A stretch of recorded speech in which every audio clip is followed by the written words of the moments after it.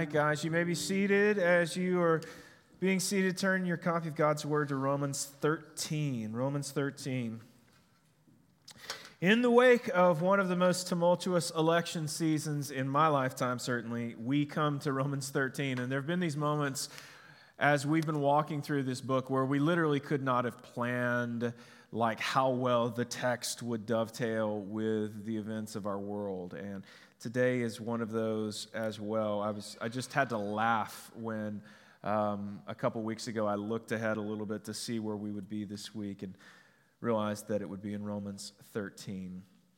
But with all of that said, I find this, out of everything we've looked at thus far, I actually find this to be one of the most challenging of all the passages in this letter. And you may find today that the same thing is true for you.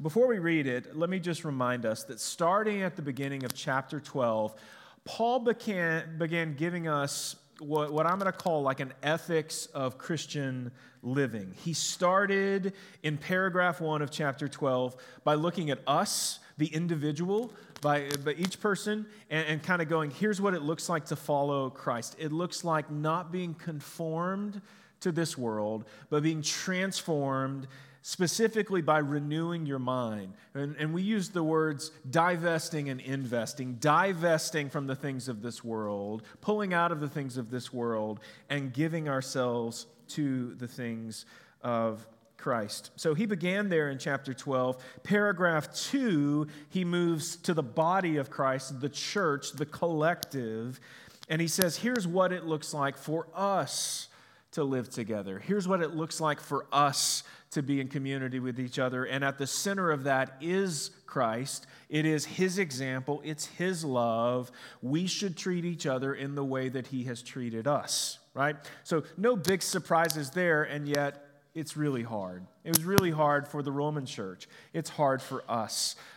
It's just something that's going to be challenging. But then we take that same mindset of making Jesus our example and seeking to emulate him, seeking to model his love, his mercy, his grace for others. We take that and we then apply it to the rest of the world, even people who don't know Christ. And that's how we wrapped up chapter 12 with Paul telling us that as the church, we need to seek to live peaceably with all people, no matter what they think, no matter what they believe, no matter who they are, that we should rejoice with those who rejoice, weep with those who weep. But yet, he anticipates a question today. He anticipates a question that will come out of everything he has said up to this point. That question is this: but what about the government? What about the government? In all of this rejoice with those who rejoice and weep with those who weep, and all of this modeling love and grace and seeking to live peaceably with all, what about this government that we serve under? Which for the Romans, as we've pointed out, was a government that called what they believed illegal. It wasn't just something they frowned upon. It ultimately leads to one of the greatest persecutions and genocides in human history as the Romans systematically started killing Christians. But Paul continues today in chapter 13 with these striking and perhaps even shocking words: let every person be subject to the governing authorities. So before we read this, I want to quickly outline what I see as 3 challenges, hurdles, problems that we may encounter as we read the text today. And then we're going to read it, and then we're going to unpack these. First of all, the worldview that Paul presents us with is largely not the way that we have been taught to see the government. It's largely not the way that we have been led as American citizens to view our government. So often, this text that we're about to read is simply presented as Paul saying, hey, Christians, you should be good citizens. But that's a reduction. That's a gross reduction of what he's actually trying to say here. He's actually presenting us, guys, with a theological vision that many of us either have not been taught or we have just not bought into it. So he's doing more than saying be good citizens. He's presenting us with a theological vision. That's challenge number one. Challenge number two is that this passage is not about America, right? We say that all the time. We can't read ourselves into the pages of Scripture. We can't insert ourselves into the pages of Scripture. Even though it has things to say to us, things to teach us, ways in which it's leading us, this passage is not about America. And we have to be careful as we read through this. Paul's not going to tell us how we should vote, for example. Right? Paul's not even thinking about that kind of a political system in his day. Third challenge is this. A natural objection we will have will be this. But what if our government is evil? Or what if our government is corrupt? Or what if our government is unjust? So those are the things I see as the three hurdles. And before we really dig into those, let's read our text for today. Romans 13. Let every person be subject to the governing authorities. For there is no authority except from God, and those that exist have been instituted by God. Therefore, whoever resists the authorities resists what God has appointed, and those who resist will incur judgment. For rulers are not a terror to good conduct, but to bad. Would you have no fear of the one who is in authority? Then do what is good, and you will receive his approval. For he is God's servant for your good. But if you do wrong, be afraid, for he does not bear the sword in vain. For he is the servant of God, an avenger who carries out God's wrath on the wrongdoer. Therefore, one must be in subjection, not only to avoid God's wrath, but also for the sake of conscience. For because of this, you also pay taxes, for the authorities are ministers of God, attending to this very thing. Pay to all what is owed to them, taxes to whom taxes are owed, revenue to whom revenue is owed, respect to whom respect is owed, honor to whom honor is owed. This is the word of the Lord. I'm going to change my mic real quick.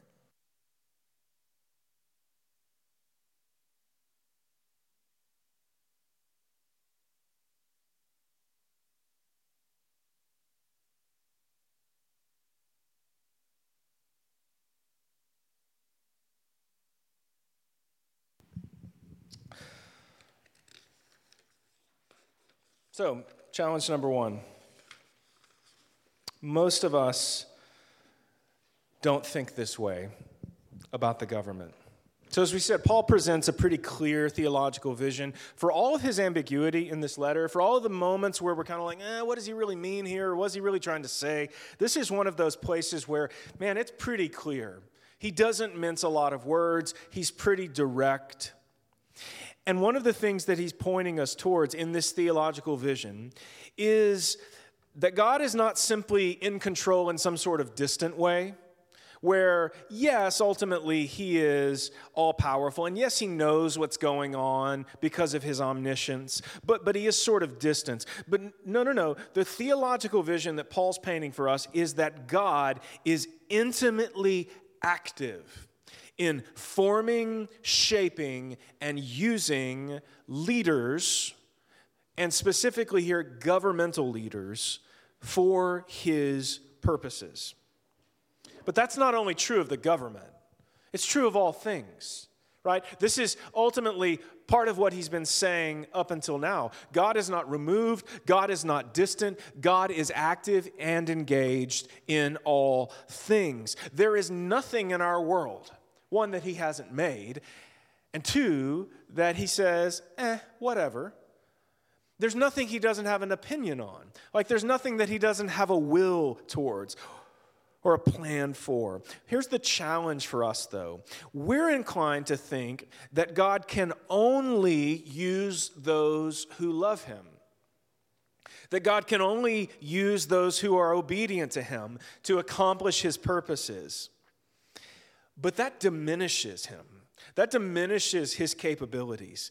Throughout the whole of Scripture, God uses all kinds of men, all kinds of women to accomplish his will. Kings, shepherds, fishermen, Roman governors, queens, Moabites, Babylonians, Philistines, talking donkeys, y'all. Like, God is capable of using whomever, whenever, however he chooses.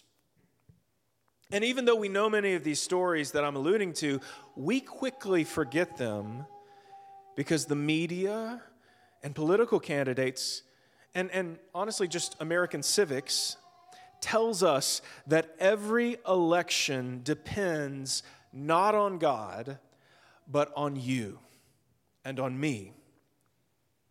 Our American civic model tells us that the government is what? Of the people, by the people, and for the people. And so we've naturally come to view our government as resting on the shoulders, not of God, but of us. And if we involve God at all in the process, it's in maybe helping us to make judgments and assumptions about which candidates seem to potentially be Christian, or which candidates maybe we should vote for. God, give me your wisdom. But Paul tells his Roman readers something they already know, but that we often miss, and that is, we aren't the one who make governments. The Roman church had no voice in their government. So in him presenting this kind of concept, it wasn't a big shock to them. It was no revelation. But the next part of Paul's point may have been, you don't make governments. Caesar does not make governments. The Roman Senate does not make governments. God does. This is about as clear as it gets. The second part of verse 1, for there is no authority except from God. Any authority that exists, God is graciously, in his sovereignty, bestowing upon someone else. And notice the last part of that, and those that exist have been instituted by God. Instituted by God. God is the real catalyst behind those who step into positions of human authority, even if they don't know God, even if they hate God. Isaiah 45, turn with me real quick to Isaiah 45. Isaiah 45, the people of Judah have been kidnapped by the Babylonians, King Nebuchadnezzar. They've come in, they've sacked Jerusalem, and they've taken thousands of people prisoner, kidnapped victims. They've taken them back to Babylon. But then ultimately, Babylon gets conquered by Persia. And Isaiah, the prophet, writes of King Cyrus, the conquering Persian king. Here's what he says about Cyrus. Thus says the Lord to his anointed, to Cyrus. Now wait a second. This is a pagan king who has conquered those who conquered the people of Judah. Right? So this is a pagan king, and Isaiah says, thus says the Lord to his anointed, to Cyrus, whose right hand I have grasped, to subdue nations before him, and to loose the belts of kings, to open doors before him, that gates may not be closed. I will go before you and level the exalted places. I will break in pieces the doors of bronze and cut through the bars of iron. I will give you the treasures of darkness and the hoards in secret places, that you may know that it is I, the Lord, the God of Israel, who call you by your name. For the sake of my servant Jacob and Israel, my chosen, I call you by your name. I name you, though you do not know me. Isn't that incredible? I name you, though you don't know me.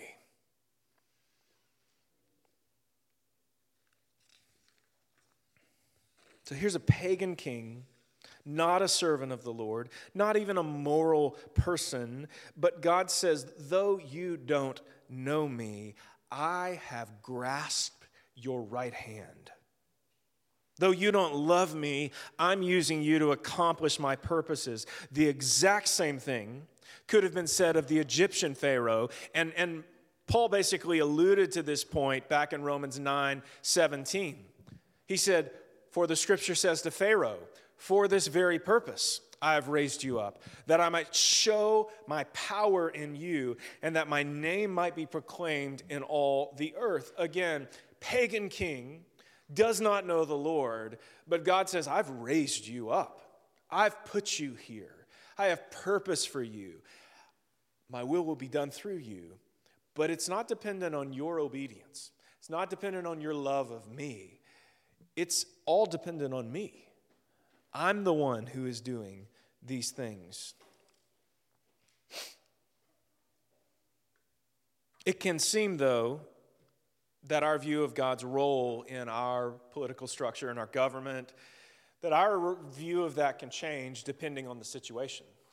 One of our favorites, theologian Michael Frost, asked this question. He says, have you noticed that Christians have a habit of saying that God appoints the leaders they voted for, but he only allows the ones they didn't vote for? Our view of this can change depending on the situation. But yet, according to Paul, in all things, anybody that rises to a position of power, God has named them to that. God has instituted it. God has put them there. That's Paul's perspective. God is the one behind it. Paul also speaks in generalities here concerning like the role of rulers and government. In general, a civic government is meant to protect those who are good and punish those who are evil. Like when a government is functioning in a semi-normal and healthy way, that's what should be happening. This is verse 3, 4, 5. The rulers are not a terror to good conduct, but to bad. Would you have no fear of the one who's in authority? Then do what is good. Right? He's basically already told the folks this. You need to live peaceably. Rejoice with those who rejoice. As far as it depends on you, right? Live in harmony with other people. Do what's right. Do what's good. And you'll receive the approval of others, he says. But he goes on, verse 5, therefore one must be in subjection, not only to avoid God's wrath, but also for the sake of conscience. So built into this is this notion that if you revolt against what God has put in place, then it's not just this leader you're revolting against, you're revolting against God. And Paul's perspective is you will incur his wrath as a result of that. In other words, if you don't like a ruler or you don't agree with a ruler, it doesn't give you license to disregard the law of the land. That's all that stuff about paying taxes. Just because your ruler is not a follower of Christ, or just because your ruler says your religion is illegal, does not mean that you can go, well, then I'm not going to pay my taxes anymore. Paul says that goes against what I just taught you, which is to live at peace and harmony. So pay taxes to those whom taxes are owed, give money to those whom money is owed, give respect to those whom respect is owed. Additionally, we get this notion, and we see this throughout the scriptures, that God uses governments and leaders to carry out his wrath on evildoers. More on that in just a minute. The second challenge for us is, again, that Paul's not writing into our modern context. He's not writing into our American governmental system. Even though the American model of government is, to some extent, in part based on the Roman model, the Roman Republic, right? The fact that, remember, Rome had a Senate. Even though our government is based in part on that, he's not speaking to a group of citizens who, get to vote for Caesar, right? He's not speaking to a group of Roman citizens who have many varied freedoms, including freedom of religion. Again, Christianity was technically illegal until about the 320s. So you can't go to Romans 13 to figure out, do I vote for this candidate or this candidate? Which mayoral candidate do I hit the button for? Paul's not going to tell you that. And if anything, I think this should just push us deeper into prayer. Like, if God is the one that's moving levers in actuality, then we need to be coming before him and saying, Lord, your kingdom come, your will be done on earth as it is in heaven. But Father, help me to know what your will is. How many of us put more time and effort and energy into prayer leading up to the most recent election than we did into researching candidates and positions and those kinds of things? Right? If what Paul's saying is true, then what actually matters more is what does God want, and not where does somebody stand on a variety of issues.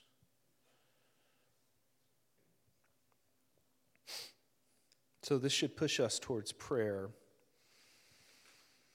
In the American model, God is still putting people in positions of authority and leadership. That hasn't changed. But he's doing that through the framework of voting. And this is similar, I think, to salvation in some ways. What we've said about salvation, what Paul said about salvation, is God is the one who saves people. It's his power. It's his doing. I've never saved anybody in my life, and neither have you. And yet, he uses us in that process as his body, as his church, to declare the gospel, to demonstrate the gospel. So God is saving people through us, even though it is not our power or our doing. Right? He is calling us to obedience, to do what he would have us do, to seek his will and to live his will so that his power, so that his will is done and his power is seen even through us.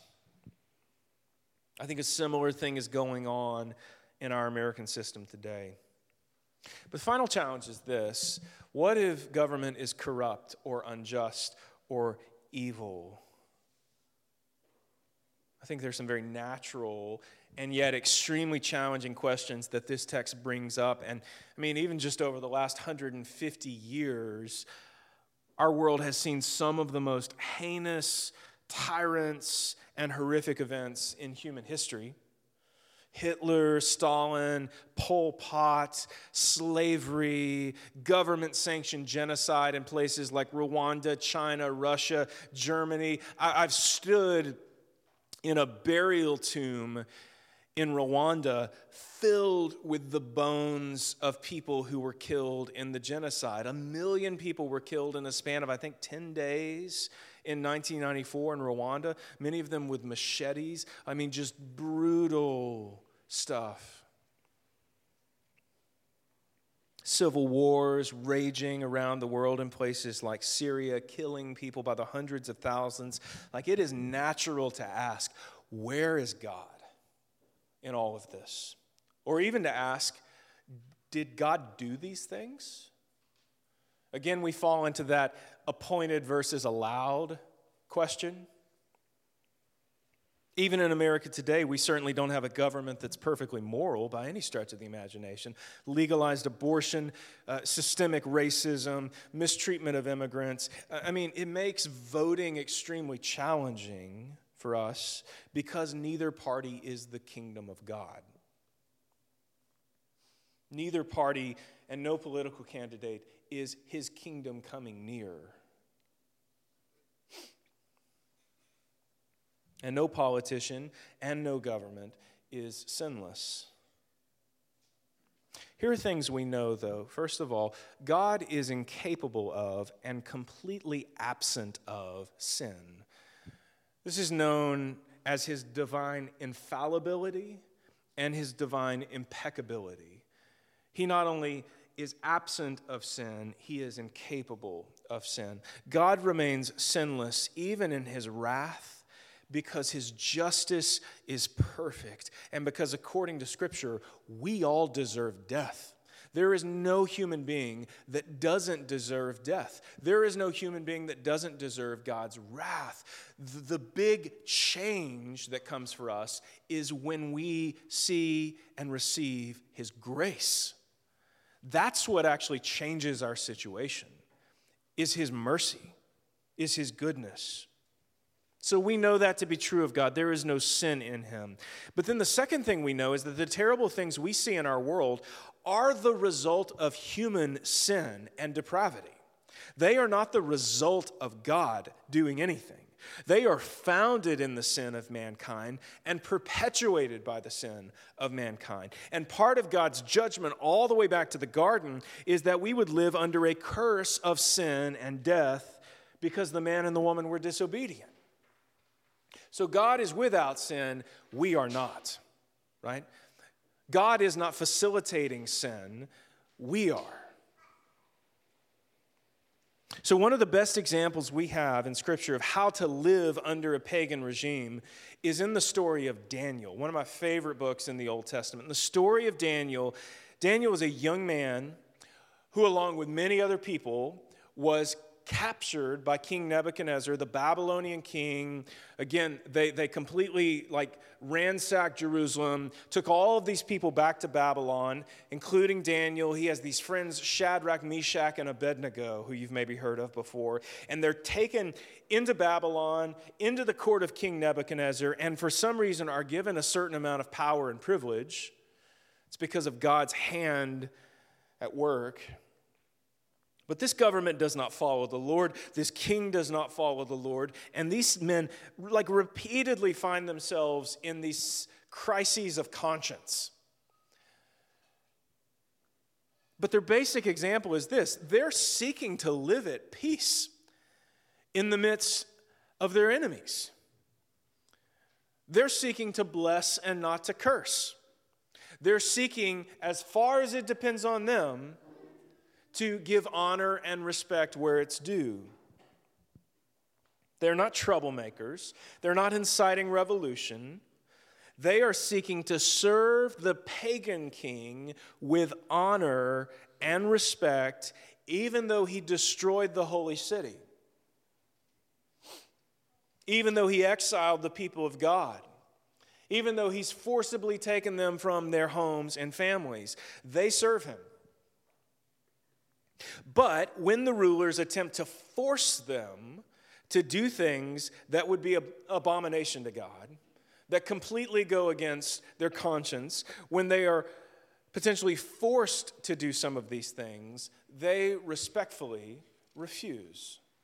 And you perhaps know some of these stories. Daniel refused to eat the king's food because it had been sacrificed to pagan gods. Daniel's friends Shadrach, Meshach, and Abednego refused to bow down and worship a golden statue of the king. Daniel refuses to pray to the king and instead makes a somewhat public show of praying to God instead. Instead of praying to Nebuchadnezzar, Daniel instead goes into his upstairs apartment, opens his windows, and prays to the Lord. In the midst of a corrupt, some would say even evil regime, they seek to live peaceably until it just becomes impossible for them to do what they're told to do. And in those moments, they don't take up arms. They do spiritual work. They devote themselves to things like prayer and fasting. And there are consequences that come for them. Shadrach, Meshach, and Abednego are put in a furnace and miraculously saved. Daniel is thrown into the pit of the lion and miraculously saved.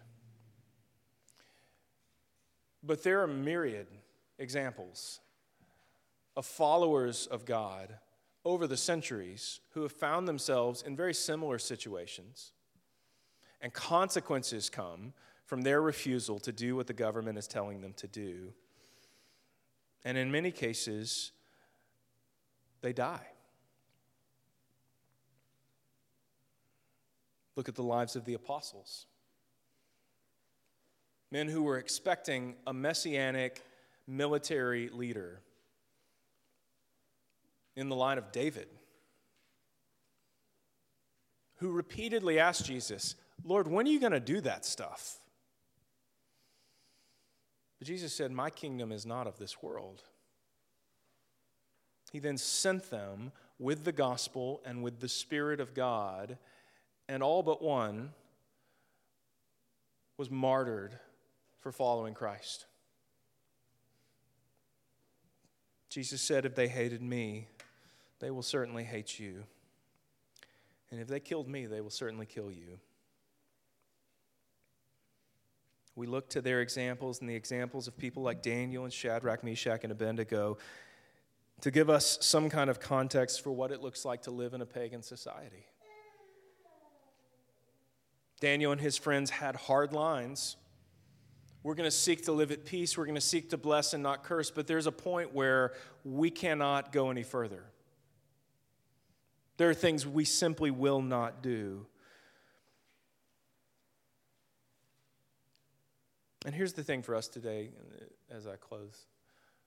Just like Daniel, just like his friends, we are also exiles. You probably don't think of yourself in that way. You may think of yourself as an American, but if you're a follower of Christ, the scriptures call you an ambassador of another world, another place. Paul talks a great deal about this. This idea that we have been sent, not just to live our lives, not just to have fun for a while until we die, but we have been sent to represent the kingdom to which we belong. Exiles, ambassadors, emissaries, those who come with a message, those who come with power, those who come with purpose, and those who stick out like sore thumbs in the midst of our world, just like Daniel and his friends. Why will you not eat the king's food? Like, it's the best food. Daniel says, let me do this. Let me just eat vegetables. And let's see who looks healthier. Bow down before King Nebuchadnezzar. Bow down before this golden statue. We're not going to do that. People who follow a different leader. People who follow a different king. Who exist in the midst of whatever regime they're in, but whose loyalties are not to that regime first and foremost. Whose loyalties are to a king and a kingdom that exists outside of this world.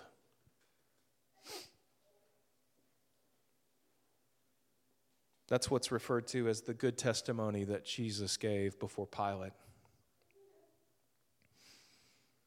They tell me that you're a king. Are you a king? They tell me that you've uttered blasphemies. Are you a blasphemer, or are you a real king in the Jewish culture? And Jesus says, I am a king, but I'm not that kind of king. And I have a kingdom, but it is not of this world. And if you're a follower of that king, then the place you belong, the place you represent, the person you represent is not this place. And it's not just you, and it's not your family or your parents. It's a whole new thing. And we have gone from death to life. We've been born again, not just into a new way of being, but into a new world.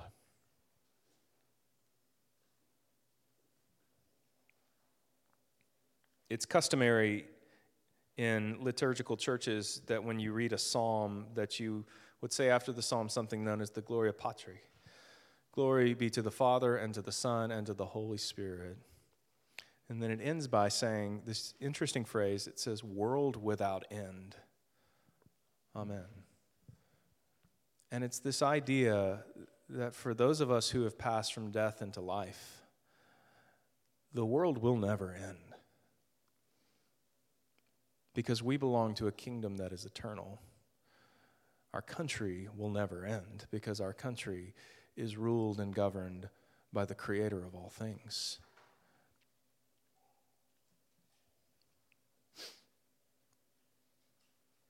So every time our nation goes through an election cycle or process,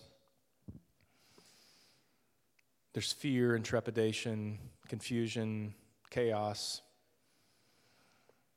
But it does provide a mirror on where your hope is at and who your king really is and what you're hoping for. And I want to close this with prayer this morning. And what I want you to consider as we pray is, where do you fall on that spectrum? In the world, but not of the world. Citizen of another place versus citizen of this place. Where is your hope? Is it in a new president, or is it in the president who could have been, or is it in something else entirely?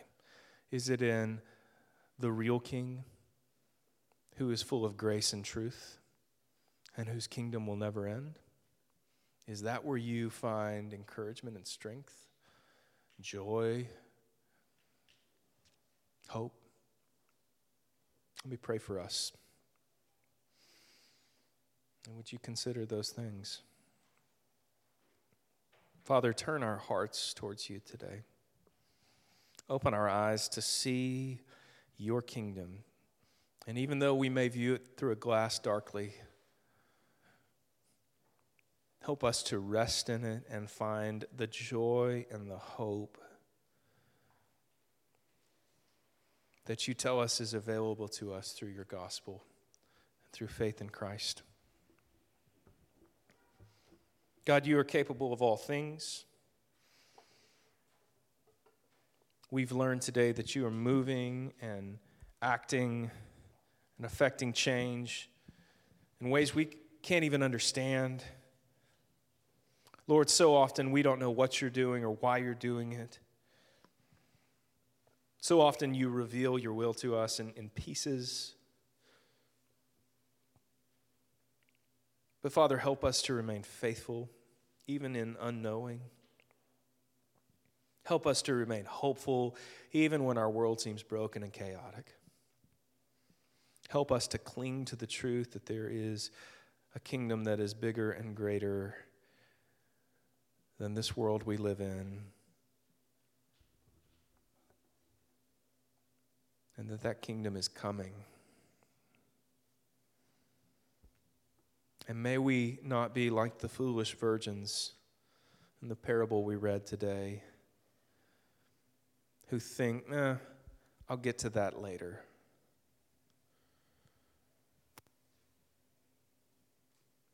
Because your word tells us, Father, that you are coming. Your kingdom is coming. The Son is coming. And we do not know the day or the hour.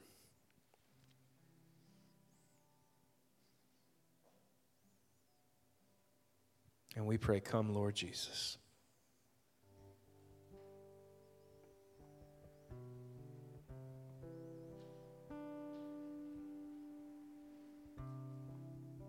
It's in your name. Amen.